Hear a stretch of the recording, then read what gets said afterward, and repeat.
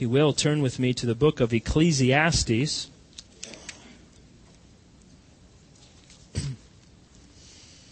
Ecclesiastes in the Old Testament, just after Psalms and Proverbs. We begin this morning what will be several weeks walking through the book of Ecclesiastes together.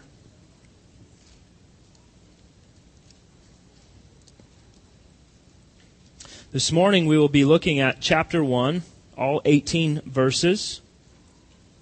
The title of this morning's sermon is Vanity of Vanities. Our key words for our worshipers in training are vanity, Solomon, and life.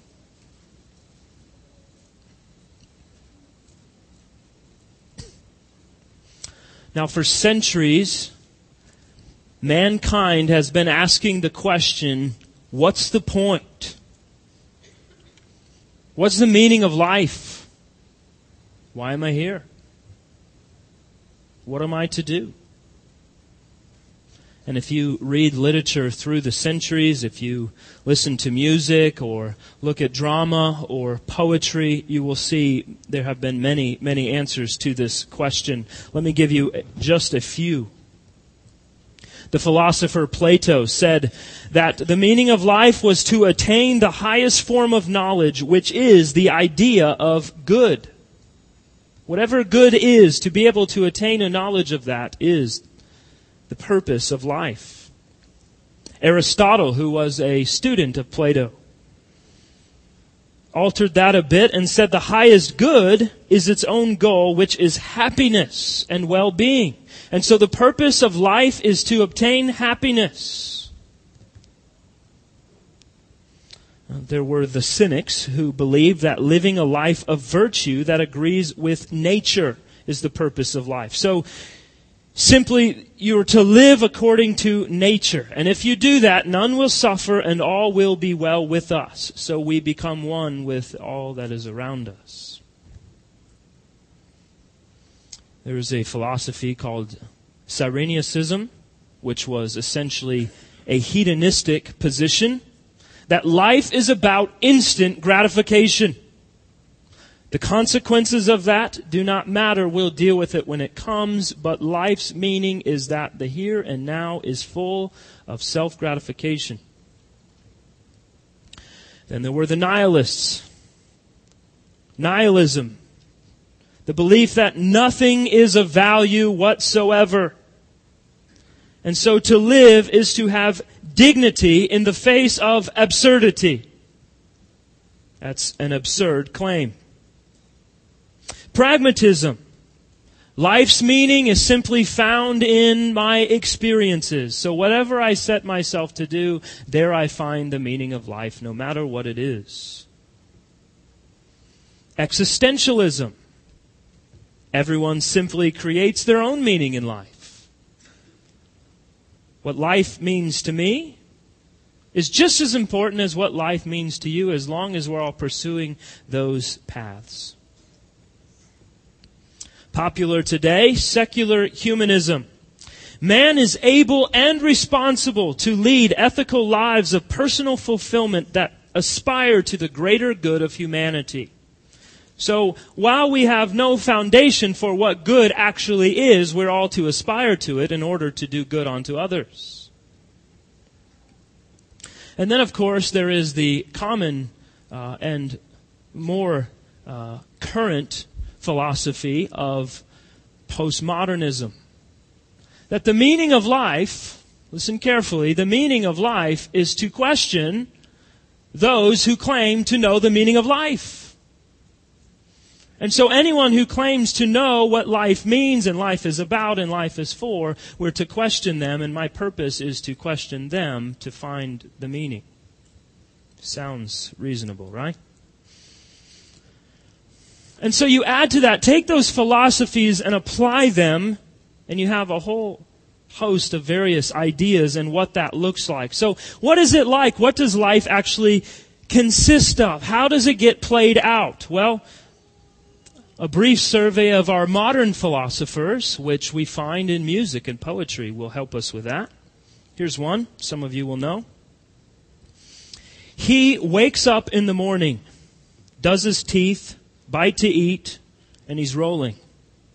Never changes a thing. The week ends, the week begins. When all the little ants are marching, red and black antennas waving, we all do it the same. We all do it the same way. Or this one for some of the older crowd. I close my eyes only for a moment, and the moment's gone. All my dreams pass before my eyes with curiosity. Dust in the wind, all they are is dust in the wind. Same old song, just a drop of water in an endless sea. All we do crumbles to the ground, though we refuse to see. Dust in the wind. All we are is dust in the wind. Now, don't hang on. Nothing lasts forever but the earth and sky. It slips away and all your money won't another minute buy. Dust in the wind. All we are is dust in the wind. So other than my wife having to hear me sing those songs through the house this week, it's been very telling to think and to discover how these philosophies of what life is about actually get played out in the day-to-day lives of individuals. And this is the major question that we tackle as we walk through the book of Ecclesiastes for the next several months. All said and done, what does it really matter? What's the purpose of life? What's the meaning of it all? Are we really just dust blowing around in the wind? Does the week just end and begin and we all just do it the same way with no real purpose at all? Why are we here? And many simply conclude, we only live once, so why not just eat, drink, and be merry? For he who dies with the most toys wins. So Ecclesiastes is incredibly important in our day. In a materialistic, hedonistic culture, seeking to find purpose, seeking to find meaning, seeking to find joy in everything. Well, everything that is except for reality. Herman Melville, the author of the book Moby Dick, he said, Ecclesiastes is the truest of all books. Ecclesiastes does not sugarcoat reality in existence. The reality of our hearts, the questions of our hearts, the longings of our hearts, our pursuits, our failures, all of these will be tackled with very frank words and reflection. So let's jump right into verse 1. The words of the preacher, the son of David, king of Jerusalem. So preacher here is the Hebrew word koheleth, which is a public teacher or a speaker before a gathered assembly. So it's a preacher or a teacher or a pundit. Hence the name of the book, Ecclesiastes, the ecclesia, the ecclesia, the gathering of God's people. And so this is the one who is speaking to the gathered people. Son of David, king in Jerusalem. Well, I don't want to get into all of the silly disagreements about who wrote this book because it seems quite clear that the author of Ecclesiastes is the son of David, Solomon. Solomon, the son of David, who inherited the throne as the king of Jerusalem. Now, it's important to understand something of Solomon's life to understand the book of Ecclesiastes. Remember, Solomon was given great wisdom from God. But you see through the scriptures that he lived much of his life in great sin and rebellion against God. And as the king of Jerusalem, he led the nation into sin and rebellion as well. So let's get just a brief look at this man, Solomon. 1 Kings chapter 11 and verses 1 through 10. Now, King Solomon loved many foreign women, along with the daughters of Pharaoh, Moabite, Ammonite, Edomite, Sidonite, and the Hittite women, from the nations concerning which the Lord had said to the people of Israel, "You shall not enter into marriage with them, neither shall they with you, for surely they will turn away your heart from their gods." Solomon clung to these in love. He had 700 wives, princesses, and 300 concubines. He had about 1,000 women running around his house. And his wives turned away his heart. For when Solomon was old, his wives turned away his heart after other gods, and his heart was not wholly true to the Lord his God, as was the heart of David his father. For Solomon went after Ashtoreth, the goddess of the Sidonites, and after Milcom, the abomination of the Ammonites. So Solomon did what was evil in the sight of the Lord, and did not wholly follow the Lord, as David his father had done. Then Solomon built a high place for Chemosh, the abomination of Moab, and for Molech, the abomination of the Ammonites, on the mountain east of Jerusalem. And so he did for all his foreign wives, who made offering and sacrifice to their gods. And the Lord was angry with Solomon, because his heart had turned away from the Lord, the God of Israel, who had appeared to him twice, and had commanded him concerning these things, that he should not go after other gods. But he did not keep what the Lord commanded. And to follow were horrible consequences for Solomon, horrible consequences for Israel. We see essentially that Solomon worshipped every false god that was present in his culture, except for the one true and living God, who in fact appeared to and spoke to him. So the book of Ecclesiastes is Solomon in his old age. Now, if you read about Solomon's life throughout the Bible, you will realize that he was given more wisdom, more power, more fame, more money, more women. He had more parties. He had more education than you and I will ever have in this life combined. So in his old age, he's looking back over this life of hedonism, over his life of indulgence in every possible way that you can imagine. And he evaluates it for us to see, and in a heart of repentance, he points us to a better way. The only way of true, lasting meaning and satisfaction. Verse 2, "Vanity of vanities," says the preacher. "Vanity of vanities. All is vanity." Meaningless. Vapor. It's fleeing. Life is meaningless. Wait a second. Didn't I just say Solomon will show us a greater way? To show us meaning and joy and satisfaction? But now he says all of life is meaningless. It's vanity.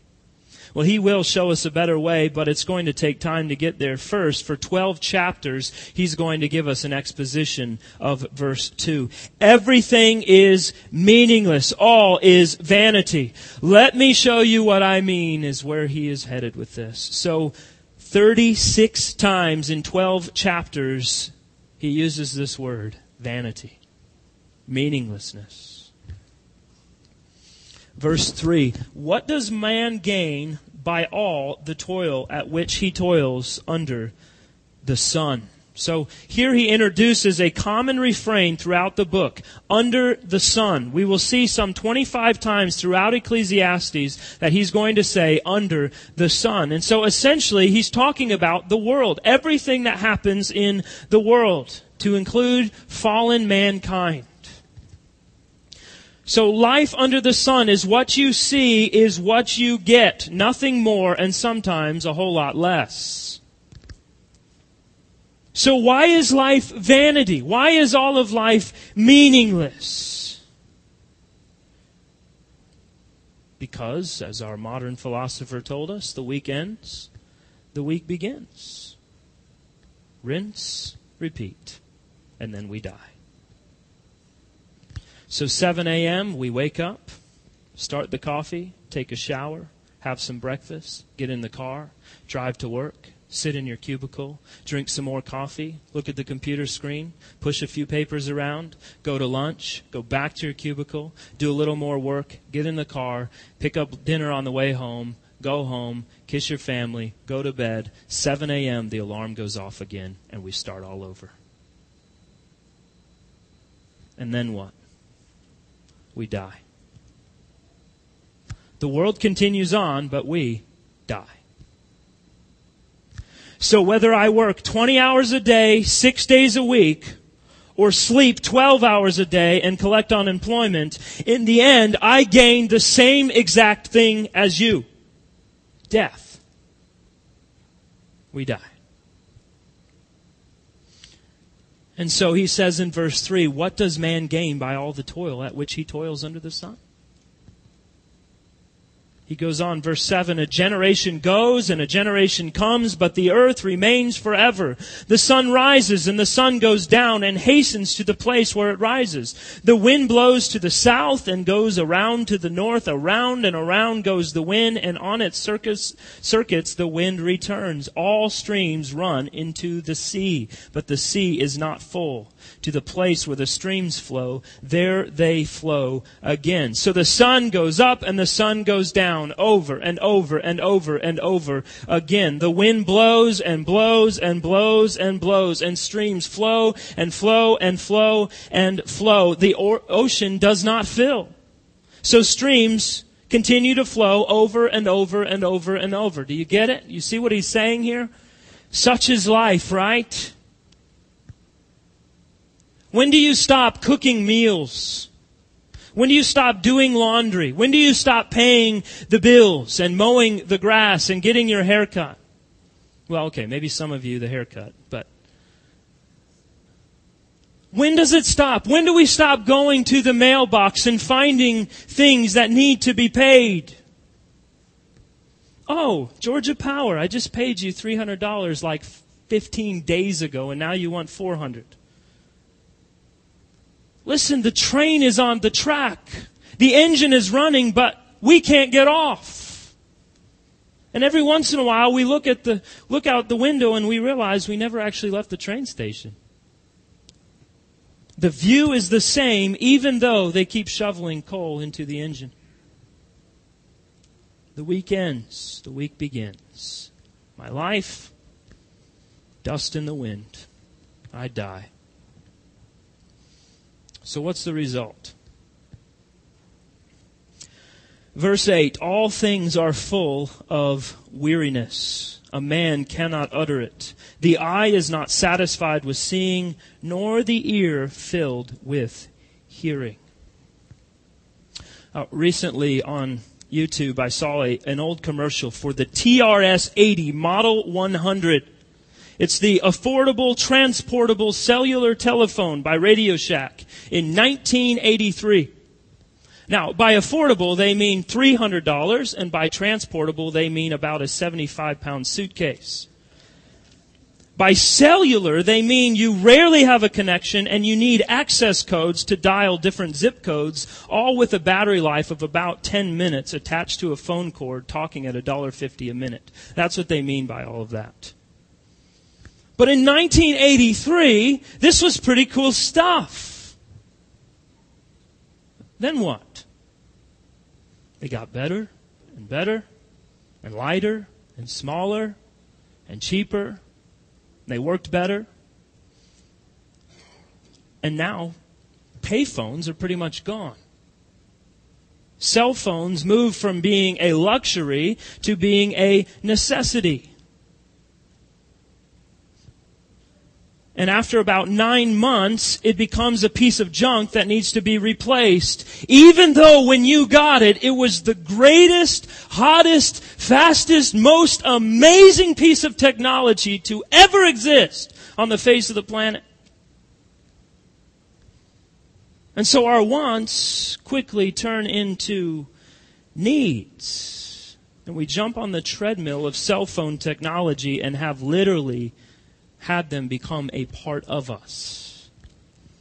So if I can't establish contact with you within a 3-minute time span, because I know that you get your phone calls and your text messages and your emails all in the same place, and if I can't get you there, I will send you a Facebook message, and that's coming through as well.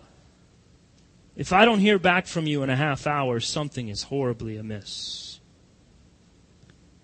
This is one example, but this one is very telling, right? And we would think with all of this communication that the result is better relationships and stronger marriages and more obedient children and greater commitments to the things of God, right? Well, not quite. In fact, it's brought an entirely new dimension of problems in community and difficulties to make sense of up and down. I will tell you, in my experience, I've had very, very few counseling sessions now that don't involve what someone wrote in an email or a text message or on Facebook. The latest teenage fad is called sexting. Pornographic images are regularly transferred from one device to the next. And the great game of keeping up with the Joneses has gotten even greater because now I can log on to Facebook and see what my old elementary school classmates are up to, so I can compare myself to them and make sure my image is just a little bit better. So we're constantly in this maze searching for that golden morsel of cheese, but every straightaway turns into a dead end. So we need to make another turn to get where I'm going. And so no matter what my eye sees or my ear hears, there is no satisfaction. At the height of rampant drug use and the sexual revolution in America in 1965, the Rolling Stones very poignantly addressed this reality. That no matter how much they smoked, no matter how much they ingested or shot up or snorted, no matter how much sex they had with various partners, the reality in the end was, I can't get no satisfaction. Temporary is the satisfaction under the sun. We are never fulfilled. And so what has been is what will be, and what has done is what will be done. This is verse 9. And there is nothing new under the sun. Is there a thing of which it is said, see, this is new? It has been already in the ages before us. There is no remembrance of former things, nor will there be any remembrance of later things, yet to be among those who come after. Hey, you remember when the iPad first came out? All the Apple nerds were spending like $1,000 to get the tablet that I think they were assured was actually the tablet that God touched with his finger, like the tablets of stone that Moses had. They were a shadow of that which was to come in the iPad. That's how they treated it, right? Then what? iPad 2! And almost instantly, those iPad 1 pieces of junk started showing up on eBay because we wouldn't possibly want to be stuck with yesterday's garbage. Now, look, are those things cool? Yeah, very. Is it sinful to have one? No, not at all. Although I wonder why their logo is a piece of fruit with a bite taken out of it. I don't know. I'm kidding. Listen, here's the point. Trinkets and gadgets and gizmos will always be trinkets and gadgets and gizmos. They're not sinful, they're just not new. They won't change your life. Today's iPad 2 is tomorrow's TRS-80 Model 100 from Radio Shack. Add it to the heap, because eventually it will become humdrum commonplace and be forgotten altogether. It's like those toys parents duke it out for in Walmart on Black Friday that end up under the bed on January 1st because they're not so cool anymore. So the past becomes irrelevant, it gets forgotten, and guess what? That includes you. Eventually, you too will be forgotten. all your labor, all your hard work, all your accumulations forgotten. Feeling good? All right, let's go. Verse 12. I, the preacher, have been king over Israel in Jerusalem, and I applied my heart to seek and to search out by wisdom all that is done under heaven. It is an unhappy business that God has given to the children of man to be busy with. I have seen everything that is done under the sun, and behold, all is vanity and striving after wind. What is crooked cannot be made straight, and what is lacking cannot be counted. Now we see a shift in Solomon writing now in the first person. So it's no longer this, that, they, and them. He's going to be saying me, my, I. I made my life all about seeking and searching and finding. The first thing he addresses in Ecclesiastes is wisdom and knowledge. He wanted to know all that was under the sun. This was my life, to take it all in, every bit of it. We see some of this in 1 Kings in chapter 4, beginning in verse 20. Judah and Israel were as many as the sand of the sea. They ate and drank and were happy. Solomon ruled over all the kingdoms from the Euphrates to the land of the Philistines and to the border of Egypt. They brought tribute and served Solomon all the days of his life. Solomon's provision for one day was 30 cores of fine flour and 60 cores of meal, 10 fat oxen and 20 pasture-fed cattle, 100 sheep besides deers, gazelles, roebucks, and fattened fowl. For he had dominion over all the region west of the Euphrates to the Tiphash to Gaza, over all the kings west of the Euphrates. And he had peace on all sides around him, and Judah and Israel lived in safety from Dan even to Beersheba. Every man under his vine and under his fig tree all the days of Solomon. Solomon had 40,000 stalls of horses for his chariots and 12,000 horsemen. And those officers supplied provisions for King Solomon and for all who came to King Solomon's table. Each one in his month they let nothing be lacking. Barley also and straw for the horses and swift steeds they brought to the place where it was required, each according to his duty. And God gave Solomon wisdom and understanding beyond measure, and breadth of mind like the sand on the seashore, so that Solomon's wisdom surpassed the wisdom of all the people of the East and all the wisdom of Egypt.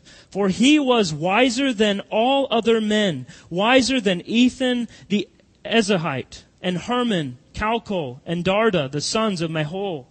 And his fame was in all the surrounding nations. He also spoke 3,000 proverbs, and his songs were 1,005. He spoke of trees from the cedar that is in Lebanon to the hyssop that grows out of the wall. He spoke also of beasts and birds and of reptiles and of fish. And people of all nations came to hear the wisdom of Solomon, and from all the kings of the earth who had heard all of the wisdom. So he's speaking as a man who is wiser than any of us will ever be. God granted him that wisdom. So he's the wisest, richest, most powerful, most famous man in all of Israel's history up to that point. And so if it could be tried, he tried it in excess. If it could be known, he sought to know it. I wanted to know all that could be known under the sun. And oh, what a wearisome task. Why? Why was this such an unhappy business for Solomon? Well, because he realized the more you know there's so much you don't know. This idea, of course, is very much a part of modern philosophy. We lack, we suffer, we have limited joy because we don't have enough knowledge. We just need to know more. So Solomon thought, as our political pundits so often claim, we need more education. That's the key. Now, indeed, education is a worthy pursuit, but education as a pursuit to find meaning in life is very simply a vain striving after the wind. And again, we need look no further than our own culture to see whether or not that's true. There are more educational opportunities in the West now than ever there was anywhere else in world history. Are we any closer to cracking the code of life's meaning through academic pursuits? See, Solomon thought knowledge was the answer, and yet he quickly found that education itself is no more than a means of information gathering. It has no power to transform life and purify the soul. This is where he's at in verse 15. What is crooked cannot be made straight, and what is lacking cannot be counted. Go ahead. Educate yourself to death. In the end, you will find what is crooked will remain crooked, and what is not cannot be. Verse 16, I said in my heart, I have acquired great wisdom, surpassing all who were over Jerusalem before me, and my heart has had great experience of wisdom and knowledge. I was the wisest, smartest man to have ever lived. My heart knew wisdom. My heart is full of knowledge. Verse 17, and I applied my heart to know wisdom and to know madness and folly. I perceive that this also is but a striving after the wind. So he's saying, just so you don't think my knowledge only consists of life in the ivory tower, I also gave myself to madness and folly. And guess what? It's just like trying to catch wind in a jar. So Solomon knew what it was to live life as high as one could be and as low gets. And he took it all in. And you can ask Solomon, which one's greater? Which is better? His response? All of it is vanity. Now, it's interesting because no matter who we are, no matter what our socioeconomic status, no matter what's going on in our lives, we all seem to have that perspective that says, if only. We all have that if only mindset, right? So the poor say, if only I had more money and didn't have to worry about paying bills each month and buying what I need and what my kids want in life, everything would be so much greater. If only I had that.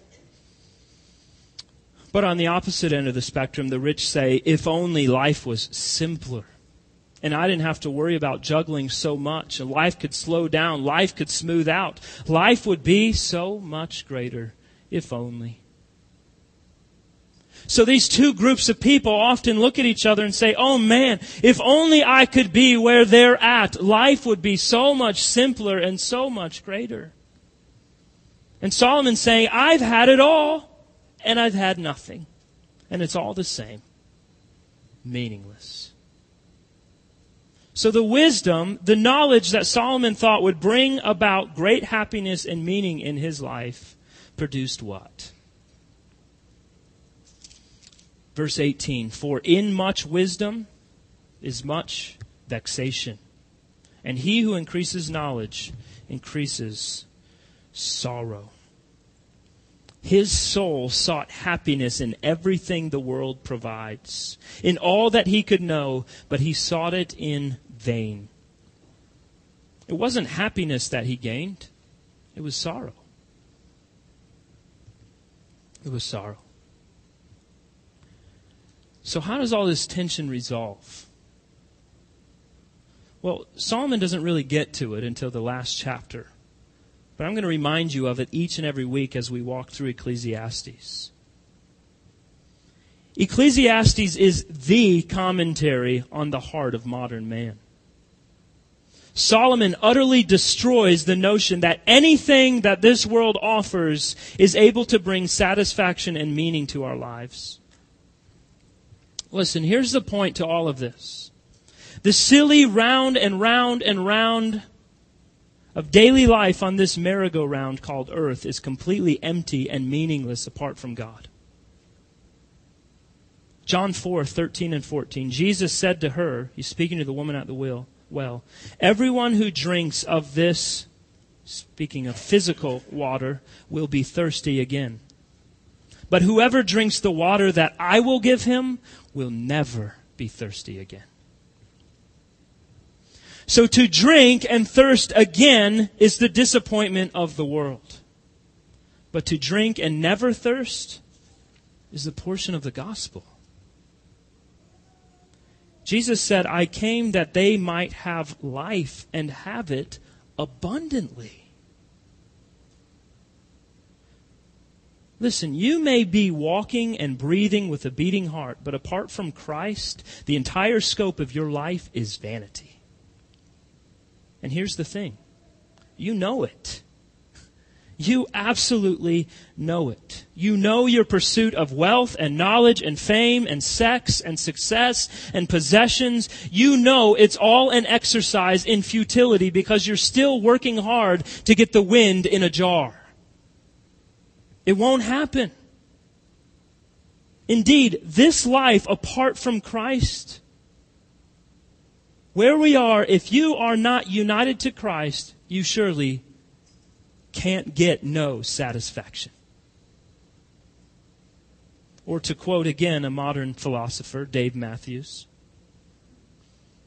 oh, look at me and my fancy car and my bank account. Oh, how I wish I could take it all down into my grave. God knows I'd save and save.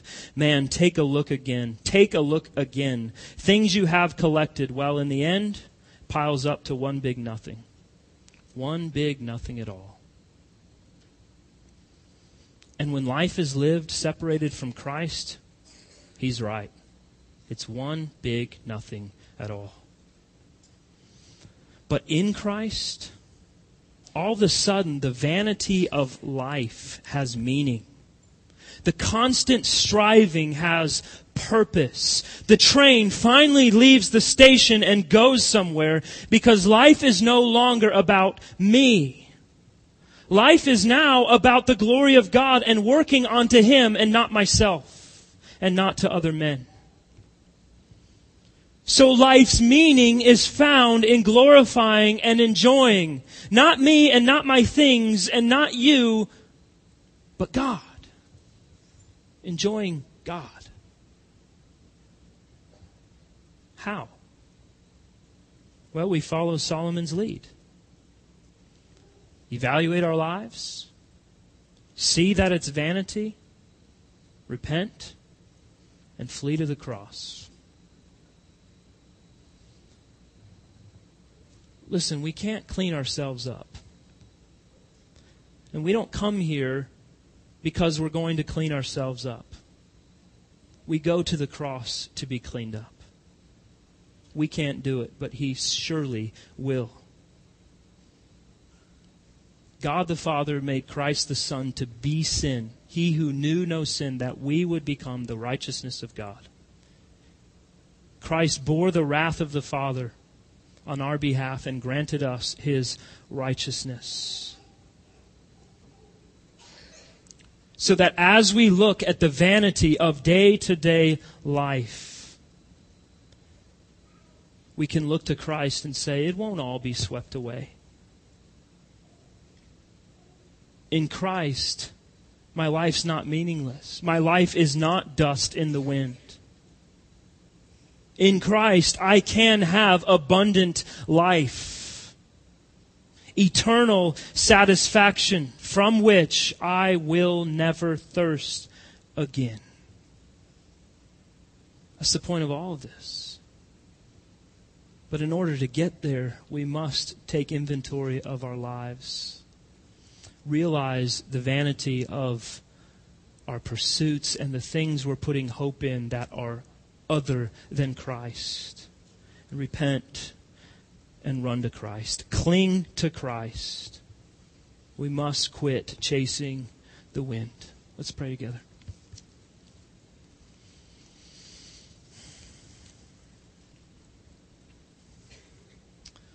Father, we so thank You. We so thank You that You have opened our eyes to see Christ, that we could have life abundant. I pray, God, that you help each and every one of us to evaluate our lives, to not put our hope in the things of this world, to not put our hope in more money or greater simplicity or possessions or success or jobs, in our hobbies or even in our relationships. Because each and every one of these things will be swept away and will prove to be vain, meaningless pursuits in the end, apart from Christ. But God, we pray that you would help each of us to see that great purpose, the great meaning of life, is found in glorifying and enjoying you. Lord, help us to understand that sin is not found in seeking joy. For indeed, the greatest joy is found in Christ. Great sin is found in seeking joy in anything other than Christ. Help us to delight ourselves in the Lord, that we might receive the desires of our heart. And the desire of each and every one of our hearts is the same, to be satisfied. Help us, God, to cast away the vain satisfactions that fail in this life and cling fully to the cross of Christ. Help us to find meaning in each and every day, in the chores we do, in the cycle we run through. That meaning is found in loving and enjoying Christ. Lord, we love you and thank you for awakening us to the reality of Christ. For those who do not know Jesus, I pray, God, that you would bring great conviction in their lives. That you would give them the gift of repentance and faith. And by your grace and for your glory, that you would draw them onto yourself and give them eyes to see the vanity of this life, ears to hear the truth of the gospel, and hearts to understand that Jesus Christ lived a perfect life, died a sinner's death, was dead and buried for 3 days, and rose again, and sits at the right hand of the Father, ruling and reigning forever and ever. Grant new life in Christ for your sake, for your glory. In Jesus' name, amen.